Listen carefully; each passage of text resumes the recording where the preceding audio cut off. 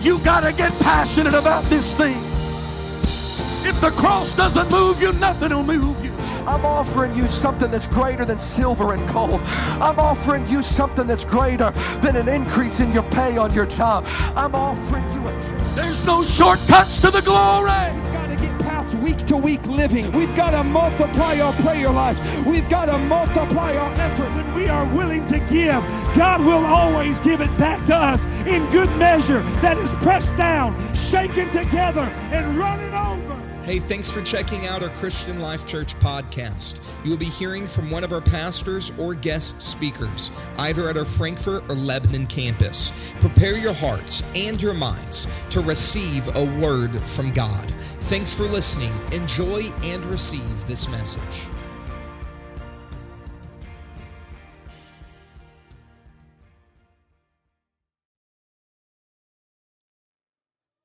But before we get started, I just want you to know that this message, you are the one that I am talking to tonight. And so I'm praying that the word that the Lord has laid on my heart will do a perfect work in every life that is in this place. It is a great honor to be able to come to you tonight to talk on the subject of raising biblically and spiritually literate children. Let me start one more time. Sorry about that. I have to be on the right page. It is an honor of mine to be able to come to you to teach on the subject, raising biblically and spiritually literate children. There is a biblical literacy crisis in the church. Studies show that 1 in 5 churchgoers say that they never read their Bibles. And if they do, they only read it occasionally. Because of this, there is also a spiritual literacy crisis. You see, you cannot be spiritually literate without being biblically literate. This is why biblical literacy is vital to every man, every woman, every young person, and every child of God. Raising biblically literate children must be the priority of every grandparent and every parent. Raising biblically and spiritually literate children does not happen by osmosis. You will not wake up one day to children who are powerful in Christ while you were subconsciously going through the motions with no plan for their spiritual development. There must be an intentional plan of action from involved parents and grandparents who are committed to spending their lifetime raising biblically and spiritually literate children. I believe that there are 5 irrefutable, powerful components that can be implemented that, if done with consistency, will produce biblically and spiritually literate children. And those 5 components are the power of intentionality, the power of atmosphere, the power of identity, the power of affirmation, and the power of positioning. In mathematics, there is a term that is called the 5th power. The 5th power of a number is the result of that number being multiplied by itself 5 times. So a small, seemingly insignificant number, when applying the 5th power equation, can become a large, significant number. By applying these 5 powers, you will be applying an equation that is transformative to a child and turns them into powerful forces that will impact their world. I want our children to be powerful forces for the Lord that will impact their world. Let's talk about the power of intentionality. Intentionality is simply this: living on purpose. I would propose to you today that the biblical and spiritual literacy of your children is driven by your intentionality. You need an intentional, strategic plan for raising your children. God has a divine plan and purpose for your child. They are called and they are chosen. They were born for this time. They are commissioned to go. They were created to be world changers. Miracles, signs, and wonders are preordained to follow them. These are foundational biblical truths for every Holy Ghost-filled believer.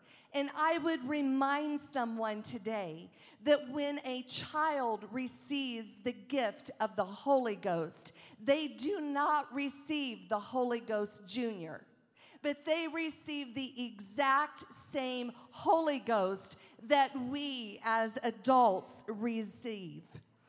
Consistency is one of the most essential and productive strategies for effective parenting.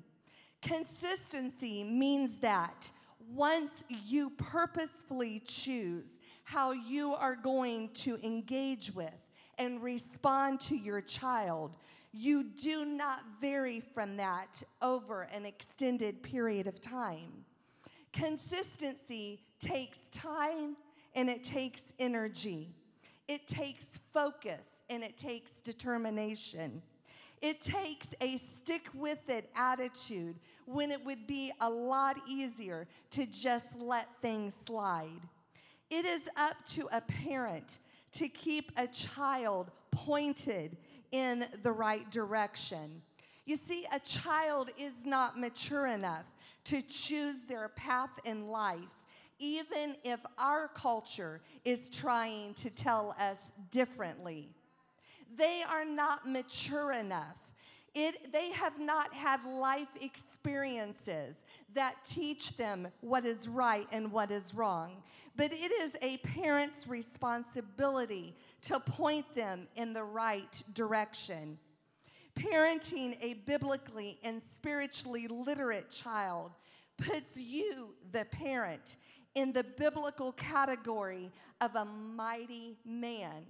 Psalms 127:4 says, "As arrows are in the hand of a mighty man, so are the children of thy youth." You see, everything to do with archery is intentional and it is precise. There is a particular stance that an archer will take. They keep the target in view. They are focused and they're not distracted. They wait for the right moment to release the arrow. They will try again and again until they hit the mark with ease. Archers will aim at what appears to be impossible lengths. A true archer will master their art until the arrow becomes precise in their hands. Everything to do with raising biblically and spiritually literate children has to do with intentional precision. They are arrows in your hand. There is a biblical stance for every parent to take. You must position them with a clear view of the target in mind. What is that target? The target is that you, the parent, are raising men and women of God. They will be future heads of households. Your grandchildren and your great-grandchildren are counting on your precision. You must guard against distraction. You must stay focused. It is your job to train and to develop your children in the deeper things of God. And then the day will come when you will release them. And because of your intentional precision and your strategic plan, and with the hand of God, they will hit the mark that you are aiming them. I don't know about you, but I want to aim our children in the right direction to fulfill the purpose and the plan of God for their lives. Let's talk about the power of atmosphere. It is the responsibility of a parent to create an atmosphere in their home that is conducive to raising biblically and spiritually literate children. A home that is enveloped in chaos and in fighting and in criticism, in negativity, in conflict, that doesn't value the things of God, will produce children who, without the intervention of God, will reproduce the same thing. However, a home that is safe, filled with peace and tranquility, that is full of love and laughter, where parents speak words of affirmation and encouragement, is an incubator for children who are well adjusted and feel like they can conquer the world. Now add to that a home that is saturated in prayer, a home whose walls, if they could speak, would tell of the presence of God that resides there, where parents teach their children by example that the kingdom of God comes first, a true Joshua 24 house. Now you're talking about an atmosphere that will serve as a catalyst for children to become powerful men and women of God. An atmosphere of this sort does not just happen, but it is intentional. Shouldn't the atmosphere of our homes reflect that the things that are good and the things that are true and the things that are honest and the things that are moral and the things that are lovely and pure and of a good report, that those are the things that our homes focus on? Years ago, we used to do house-to-house prayer. And when you would go into a home, you could tell what was promoted and what was valued and what was allowed by the very atmosphere of that home.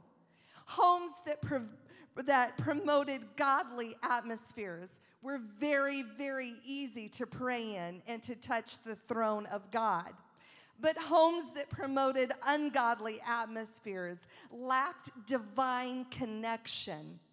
The atmosphere of every believer's home should be a kingdom-first atmosphere.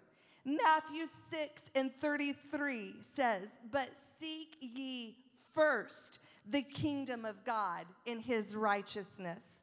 In other words, if our homes revolved around the kingdom of God first, we seek him first before we move about our day. We seek him first before we make major decisions. The work of God comes first before our hobbies. We seek what is right, and our lives and our homes reflect that.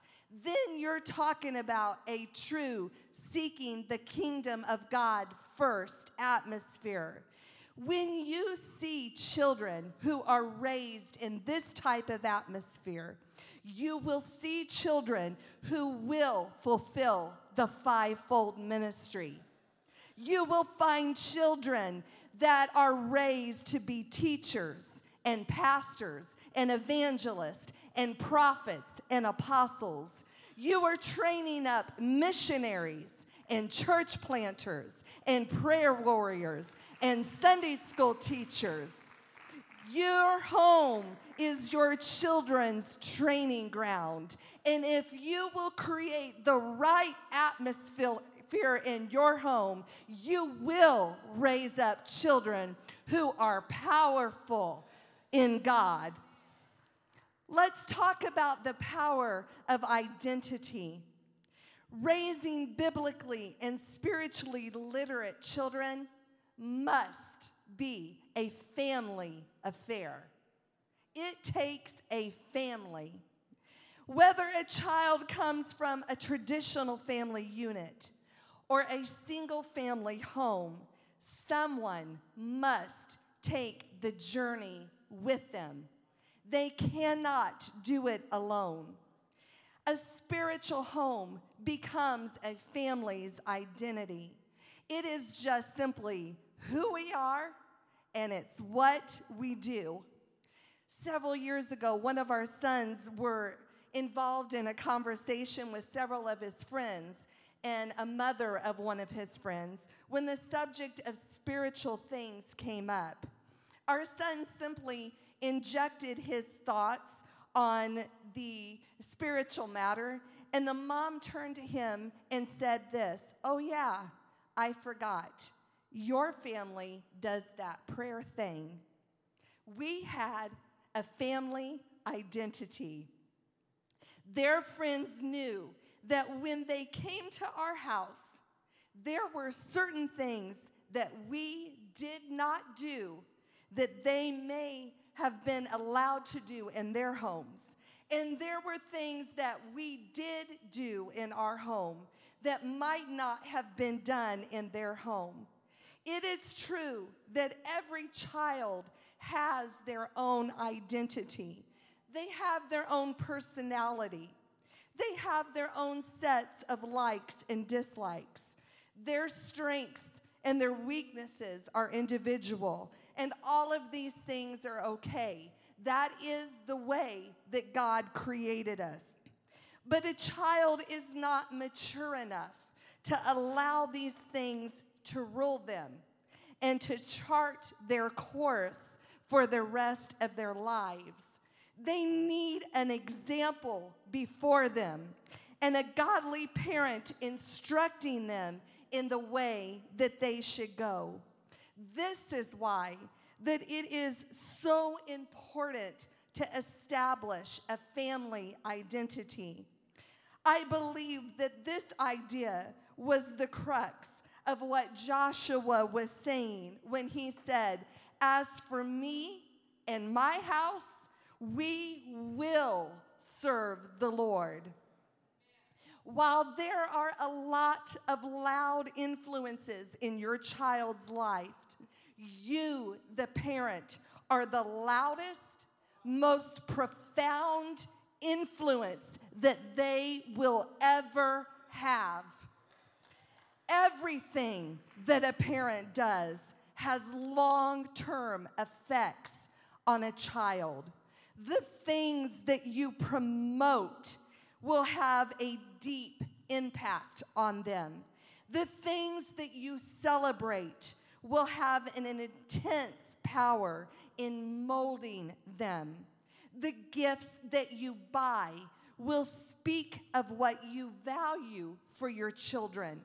The conversations that are regularly heard in your home will speak of the philosophies that you believe and that you deem as important. And those philosophies will be deeply ingrained in the structure of your child's life. They will become a part of your child's identity.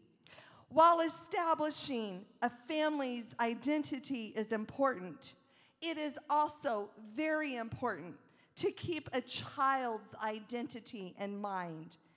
Every parent should be a student of their child. You should know your children, know their core personalities. Are they passive or are they aggressive? Are they kind and tender-hearted, or do they struggle getting along with others? Do they have a stubborn streak, or are they easily swayed? Are they forthcoming, or do they do things in secret? Watch for things to encourage and watch for things to discourage and to guard them against. Look for cues that identify their callings, because you can find them at a very, very young age. From the time our son Gentry was very young, he was all or nothing. That was it, all or nothing for Gentry. He didn't just connect with one group of people, but he would connect with the most random people. He would talk with them, and then he would move on. It's no wonder that today he is a full-time evangelist and a tremendous harvester. That cue of his calling was present at a very young age. Pay attention to the spiritual sensitivities of your children. Are they moved in worship? Do they love to amen their pastor when he preaches the word? Are their hearts touched during prayer? Do they notice someone in a store that seems especially sad? Are they excited to invite their friends to church and to tell them about Jesus? And when you find a spiritual sensitivity, maximize on it. Zone in on it and encourage that in their lives. That is part of their identity, and it will show you the plan that God has for their lives. Ask God to reveal to you their true nature. I had a powerful God moment when my boys were very young. God showed me each of my sons' names in a very particular way. When I began to research what it meant, I realized that God was revealing to me the true nature of my sons. He was showing me their strengths and their weaknesses. And from that, it helped me to know how to guide them. It helped me know how to guard them. And it helped me know how to pray for them. He was showing me their identities. When you take a child's identity and you couple it with a family identity, you have created an incubator that will cultivate spiritual children from a young age. It is simply who we are, and it's what we do. It is our identity. Let's talk about the power of affirmation. Research shows that words of affirmation from a parent are vital in the mental and emotional health and development of a child. Words spoken over a child create a narrative by which a child forms a belief system about themselves and about the world around them. The Bible says that the power of life and death are in the tongue. This is especially true when it comes to words spoken by a parent.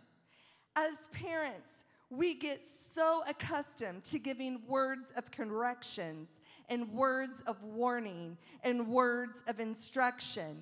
We often fail to realize that those words will often needed and necessary speak to a child that they aren't doing it right.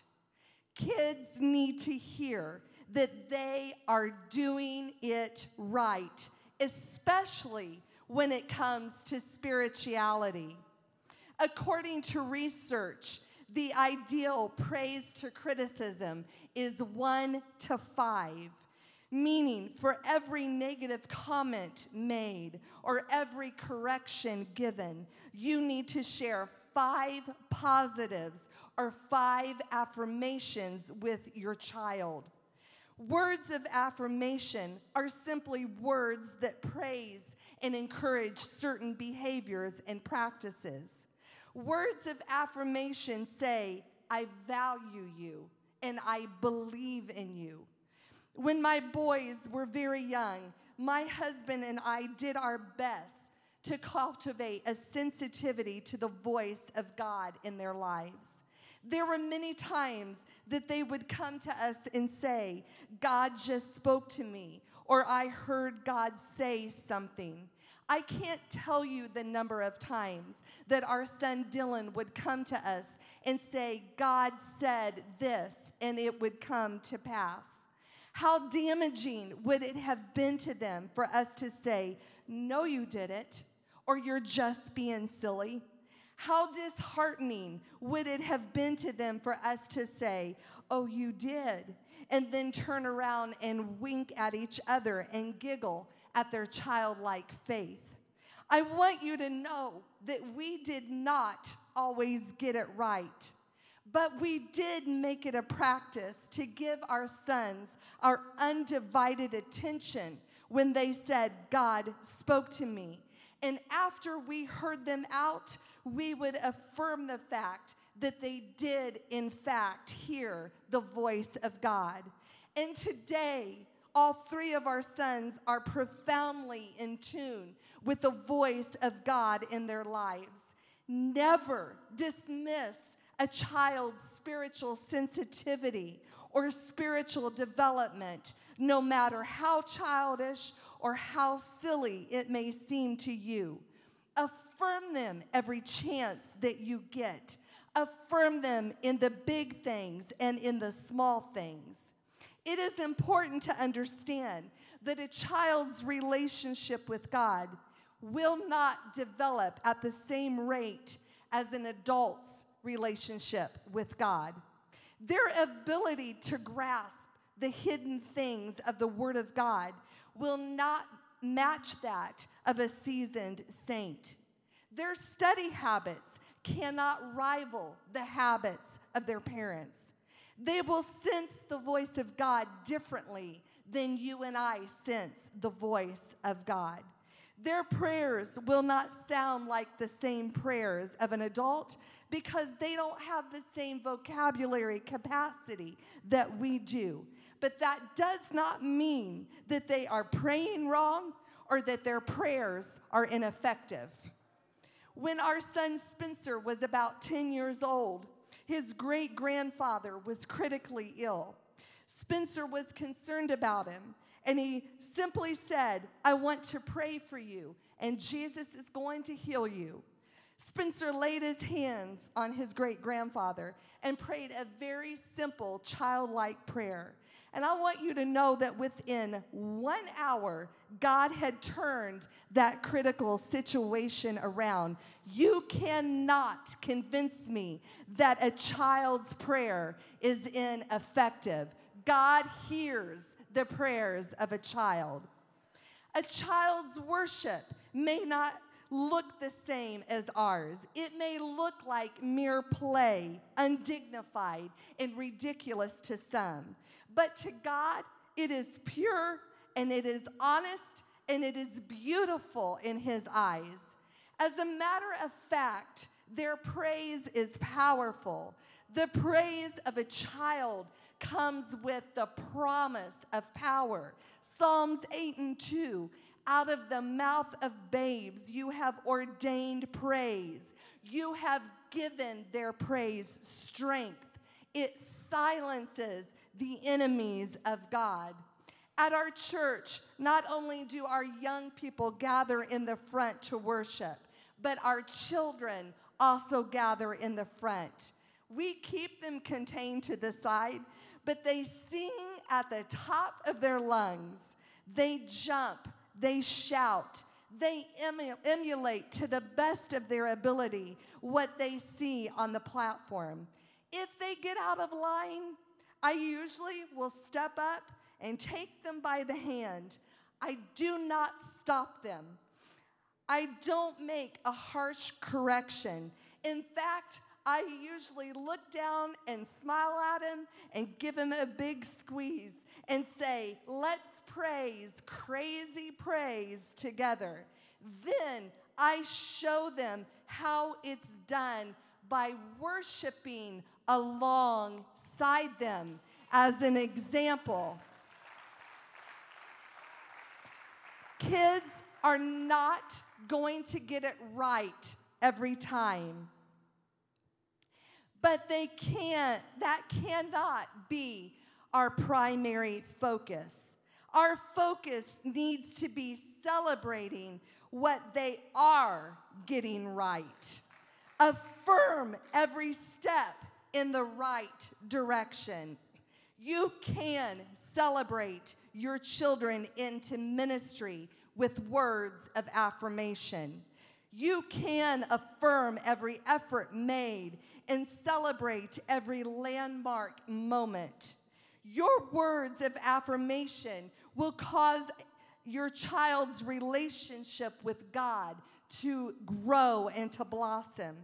Don't be discouraged with setbacks and with mistakes.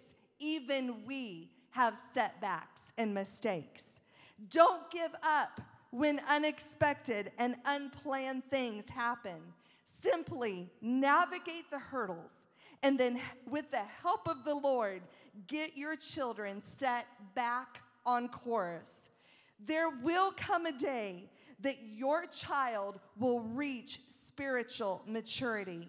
And oftentimes, their development will outpace that of their parents and their grandparents, and they will become more powerful in the spirit than what we as parents could have ever hoped to be. Truly, there is no greater joy than to know and to see my children walking in truth and operating under the anointing of God.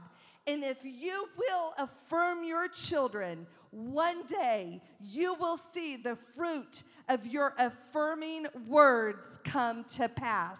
They will be powerful men and women of God.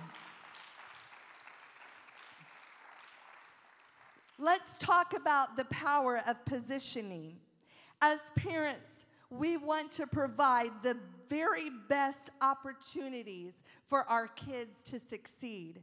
Hundreds of thousands of dollars are spent yearly by parents wanting to send their children to charter schools that they believe will set them apart from everybody else and set them up for their futures. As parents who desire to raise biblically and spiritually literate children, it is our job to position them to fulfill the purpose of God in their lives. When I say positioning, I am not referring to holding a position with a title or putting your child in the limelight that says, "Look at me." But I am referring to positioning them through preparation that when the time comes, God can fulfill his purpose and plan in their lives. All throughout the scripture, you will find examples of those who were positioned for greatness. Esther was positioned by her uncle in the king's palace to save God's people. Moses was positioned by his mother in a basket and placed in Pharaoh's house and kept on the backside of a desert to deliver God's people out of captivity. Samuel was positioned by his mother in the temple to be mentored by Eli, and eventually he served as prophet and priest and judge over Israel. Shem, Ham, and Japheth were positioned in an ark of safety by their father. Gentry, Spencer, and Dylan were unapologetically positioned by their parents to be used of God in powerful ways. My question to every parent tonight is, what are you positioning your children for? Our boys were positioned alongside their father to be mentored in ministry. They attended every camp, every conference, and every rally that we could get them to. And when we couldn't get there, We would tune in to Because of the Time and to Landmark Conference. We would stand in line for hours to be some of the first in the doors to make sure that our boys were up close to the platform at NAYC, away from distraction. The voices of Lee Stone King, T.W. Barnes, Billy Cole, Jack Cunningham, and many more echoed throughout our home. When one of their heroes of faith were preaching anywhere within driving distance, we made sure that they got to that service. We did not want them to miss one opportunity to be positioned for what God had in store for them. It's what we valued. It's what we promoted. It's what we celebrated. And today we reap the benefits of all three of our sons walking in truth, serving in ministry, and seeking the kingdom of God first. I want to give a warning to every parent. The rod of correction should never include exclusion from anything spiritual, including spiritual friends. Ground them from media if you need to. Ground them from video games, from their bicycles, from basketball. Ground them from football or baseball or any extracurricular activities. But do not ever ground them from church. Do not ever ground them from youth events. Do not ever ground them from godly influences. Because I'm here to tell you that you will reap the consequences that you do not want to pay. Proverbs 2:6 says that we are to train up a child in the way he should go. We do ministry together. This is how my husband and I interpreted this scripture and tried our very best to apply it to our family. When a child said at the age of 10, I want to start a nursing home ministry, we drive him to nursing homes until we find one that will allow him to hold a service, and we as a family begin a nursing home ministry. When a child comes and says, I want to learn to play the piano, we sit him at the piano and praise every wrong note until it is finally played flawlessly. When a child says, I want to start a Bible study group in school, we say, what can we as a family do to help? When a child says, I've been asked to go overseas for a crusade, we bake and sell homemade pies, and we go in debt if we have to in order to send him. When a child says, I've been asked to preach a special service, we move heaven and earth to make sure to rearrange our calendars so that we can be his strongest amen corner. When a child says, I feel led to start a church, we as a family start a church. When a child says, God just spoke to me, we stop everything that we are doing in that moment and we affirm the voice of God in his life. And when we, child and parent, don't know what is next or which way to go, we, child and parent, pray until we, child and parent, find direction. We do ministry together. Never dismiss a child's kingdom desires, and they will grow up to be kingdom-minded adults that will accomplish more than what we ever dreamed possible. Not everyone will understand your decision to raise biblically and spiritually literate children. My husband and I endured a lot of criticism over the years, but we stayed the course, and now we reap the benefit.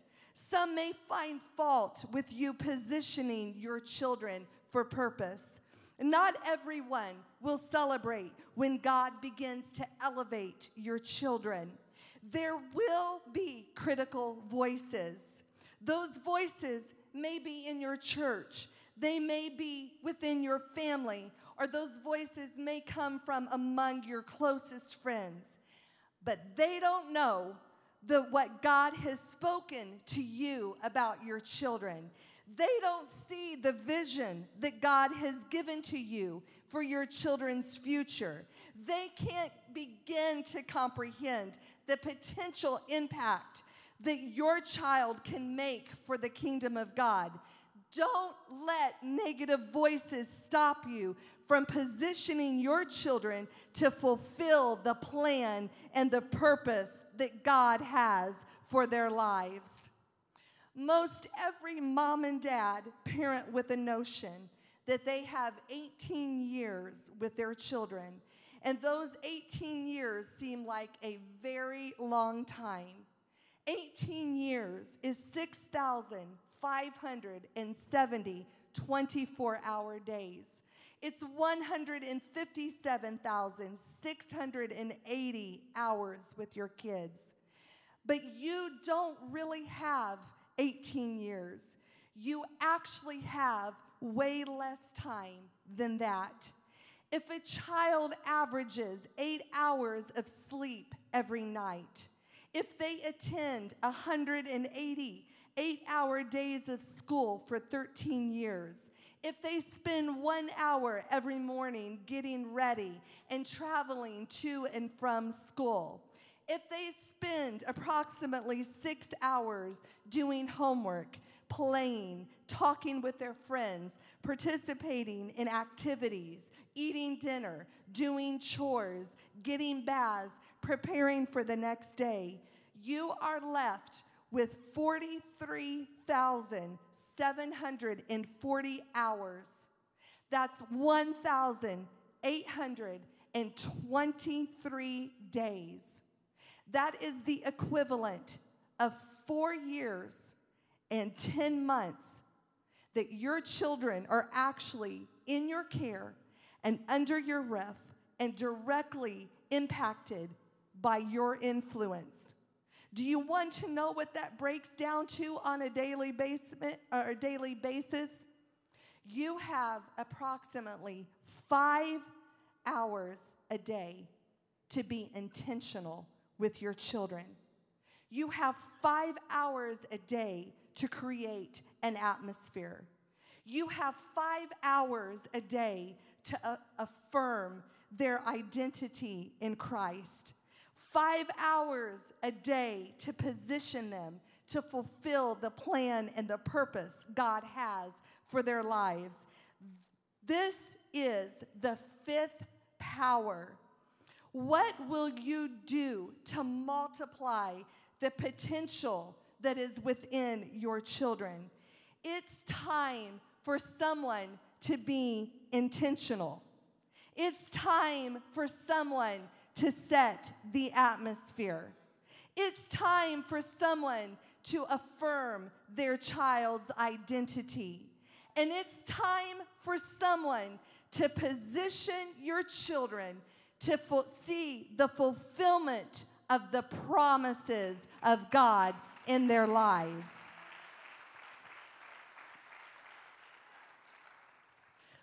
I want you to contemplate tonight, what if your greatest contribution to the kingdom of God are the children that you are raising right now?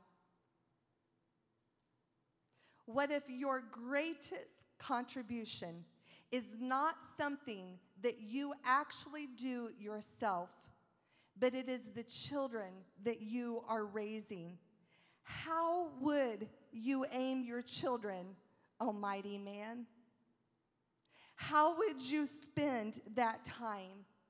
I believe tonight that God is speaking directly to someone regarding your children. To whom much is given, much is required. And God has entrusted you with your children. He has not just entrusted you to birth them and to feed them and to house them and to take care of them, but He has entrusted you to raise them up to become men and women of God. You may look at your child today and think, they are so young, I have plenty of time. But I am telling you that if you don't start now being intentional, you will lose very, very critical moments in your kid's life. He will not give you something that He cannot trust you with. But I believe that He is giving a word to somebody today that He is wanting to trust you with. A word regarding your child's future. A word regarding your child's calling. Maybe He is giving you a picture in your mind of what your child is going to grow up to be. That is not just your imagination. That is God speaking to you. That is God revealing to you what His plan is. That is God saying to you, I'm going to show you this because I'm going to trust you to make sure that you point your kids in the right direction, to make sure that my plan and my purpose comes to pass in their lives. I can show you how. I can teach you by my mistakes. I can cheerlead you on. I can beg you. I can do everything but take your kids into my own home and raise them to the best of my ability. But that is not God's plan. God entrusted your kids to you.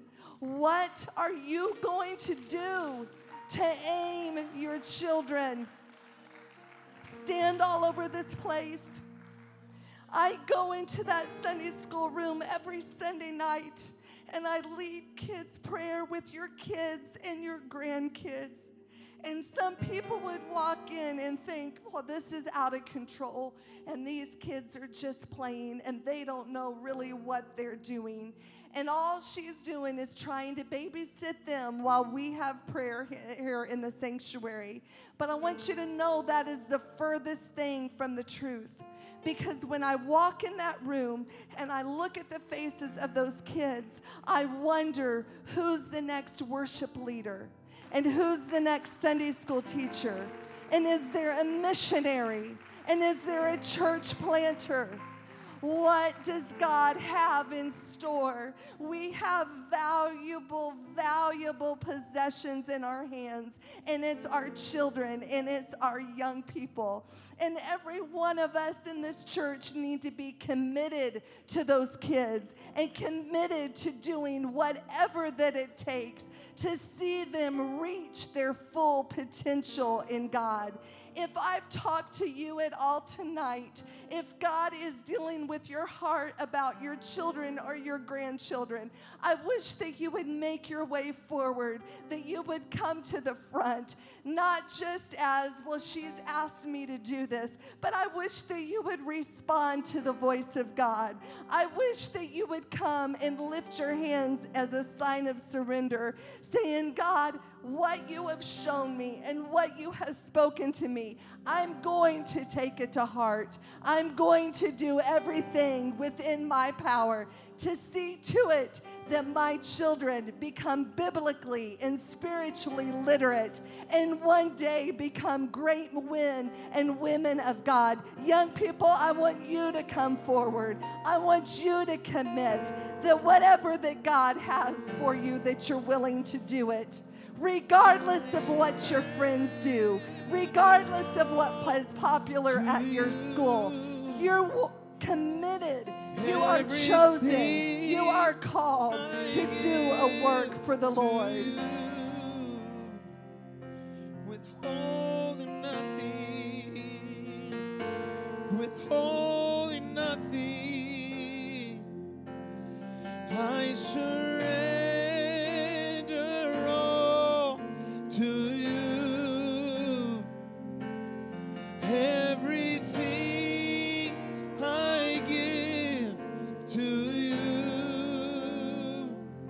withholding nothing, withholding nothing. I surrender all to you.